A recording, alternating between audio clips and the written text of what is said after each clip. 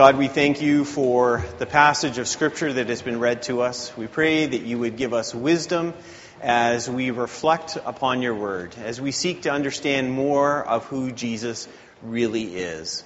Guide us by your Spirit. In Christ's name, amen. One of the hobbies that I had as a young person was collecting comic books. In fact, at one point, I had a number of thousand of comic books. I had boxes about this long, and I think I had about 15 to 20 of those boxes. I had a lot of comics. Just out of curiosity, who here has ever bought a comic book? At any point in their life. All right, so a few people here have done that. That's wonderful to know.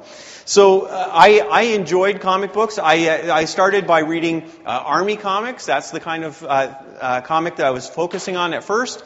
And then I moved on to superhero comics and really enjoyed reading about that, and it was a lot of fun. I don't collect comics anymore, but I still enjoy the superhero movies that come out. It's actually a great time to be a comic book fan and a superhero fan. I'm really enjoying this time. Now, two of the most well-known of superheroes would be Batman and Superman. And these two characters are very different, not just in that one is darker and one is a bit brighter. It's not that one has no superpowers and the other one does have superpowers. There's a deeper difference between the two characters. If you're not familiar, Batman's real name was Bruce Wayne, and he was born as just a regular kid. Albeit a kid born to a rich family, but still, he was just a normal kid. And if things hadn't gone a certain way, he would have just grown up to be a regular person, doing anything special than anyone else. But something happened in his childhood that his parents were murdered in front of him, and he eventually trained himself and chose to take on the identity of Batman. But if that event had not happened, he would have just been a regular person. There was a choice that took place. Superman is different. Now, we know of Superman as Clark Kent, but he actually is not just Clark Kent. He is Kal-El. He is the last survivor of the doomed planet of Krypton. And so he was special right from the beginning. He was born with that physiology that would allow him to have those powers. He was sent to Earth, and he was adopted by the Kents, and he was brought up as Clark Kent. And so for Superman, he is both Kal-El and Clark Kent. Sometimes people say he pretends to be Clark Kent, but he wasn't. He was adopted by that family. He grew up in that way with that identity, but he had both of these sides to him. So he's different than Bruce Wayne. Bruce Wayne takes on the identity of Batman, but Superman is both of these sides. Now, you might be wondering, why in the world are you talking about this? Are you just taking advantage of the fact that you love to talk about superheroes? No, although I do love to do that. The reason I do this is that Jesus himself had a secret identity, one that he kept very closely. And if you read through the Gospels carefully, you will see that this is indeed what was going on. So we're going to take a look at what Jesus, who he was, what his identity was, and what that means for us. So as we look at Jesus, we know from our own experience as followers of Jesus who Jesus is. We have a pretty good idea of his identity. Even the fact that we call ourselves Christians, that assumes that we are accepting that Jesus is the Christ. Christ is not his last name. He's not the son of Joseph and Mary Christ. That's not how it works. He's not, we call him Jesus Christ, but more accurately, he is Jesus the Christ. And Christ means anointed one or Messiah. And so when we say that we are Christians, we are already saying something about his identity, that we know who he is, that there is something special about him. But if we were to go back in time to his earthly ministry, things would have been a little bit less sure. The average person wouldn't have known exactly who he was. Jesus wasn't going around handing out business cards saying, "Hi, I'm Jesus of Nazareth, the Messiah, the Christ, the Son of God, second person of the Trinity. How are you? Here's my cell number." That's not what he did. He actually kept things very quiet. In fact, when he used a title for himself, he used the title Son of Man. And we talked about this fairly recently when we looked at a passage from Daniel. And Son of Man, as we looked at in that message, has two different meanings. One meaning means it's a human being. Son of Man could just mean a human being. And so when Jesus uses that title for himself, the Son of Man, there's not something there that necessarily requires people to suspect that he has a deeper identity. But when we looked at the passage in the book of Daniel, we saw that there was a prophecy that Daniel saw one like the Son of Man who was with the Ancient of Days. And so there was this messianic, divine being, the Son of Man, that was also in the background. And so when Jesus uses the Son of Man, both of those things are there, and it allows those who believe to be able to see deeper into his identity. But for those who are unbelieving, they could just see him simply as the human being, as that kind of Son of Man. Every once in a while, though, someone or something would recognize Jesus for who he was. And you will find in the Gospels that Jesus is very strong to say, don't tell anyone. In fact, when it's the demons who say it, he shuts them up. But when humans say it, he'll say, don't tell anyone. And you might think, Jesus, what are you doing? Like, why not just publicize the fact that you are the Son of God, that you are the Messiah? But he didn't want to do that because there were so many ideas in the air about what these things meant. He did not want that to be revealed. But now, when we get to this trial, this is when things really become revealed. And this is actually the first of two trials. There's his religious trial and then his Roman trial, where they look at something different. So there's two different charges that are going on here. The religious trial is looking at him on charges of blasphemy, and then the Romans, which we're going to look at next week, they look at him in terms of a charge of rebelling against the Roman authority. So we're looking at this first one, his religious trial, and the religious council ask him directly if he is the Messiah. And he answers in a strange way. He doesn't say yes or no.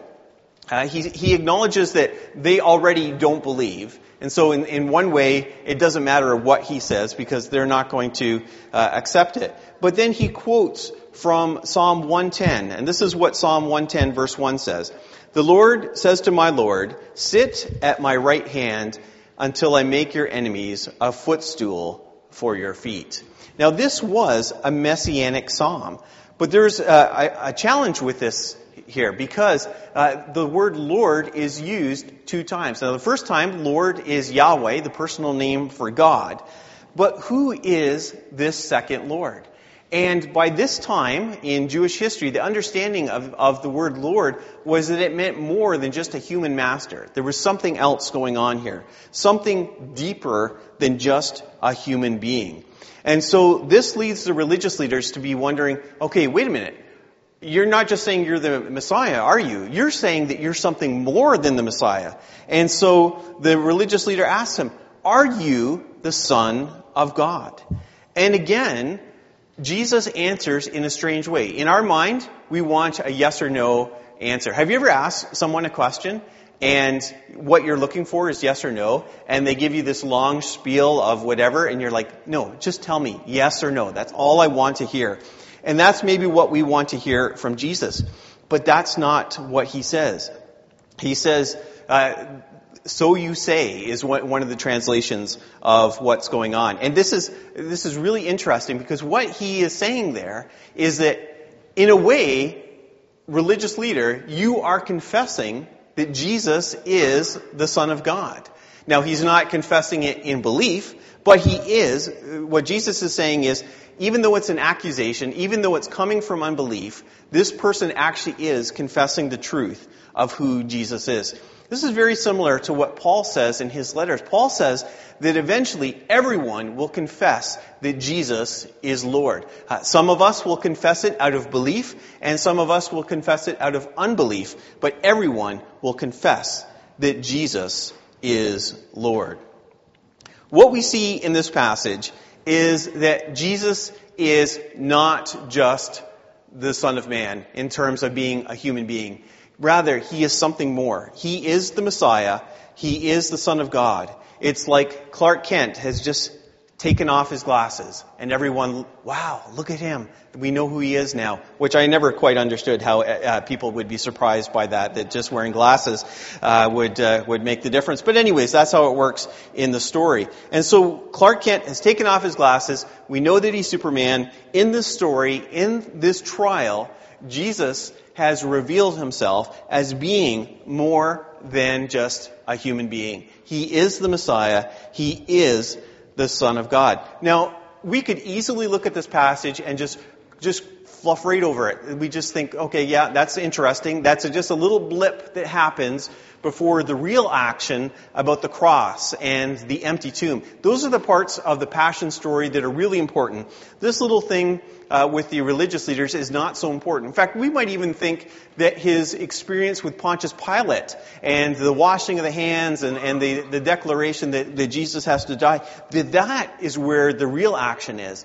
But I would say that this passage is extremely important because this reveals who Jesus is, and this gives meaning to everything else that is about to happen. Because what if Jesus was just a human being?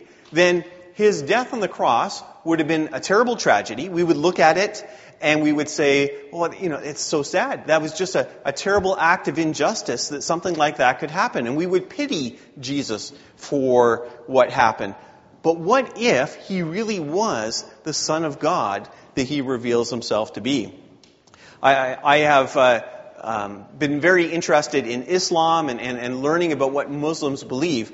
And what I'm about to say is not meant to be a dig at Muslims, but just to use their beliefs as an illustration of the principles that I'm talking about here. So one of the differences between Muslims and Christians is that they actually don't believe that Jesus died on the cross. They believe that the Jews tried to crucify him, but that God rescued him. And the reason why they believe that is that they do believe that Jesus was a prophet and a Messiah, but he was not the Son of God. He was not divine in any way. So he was a human prophet who was very righteous.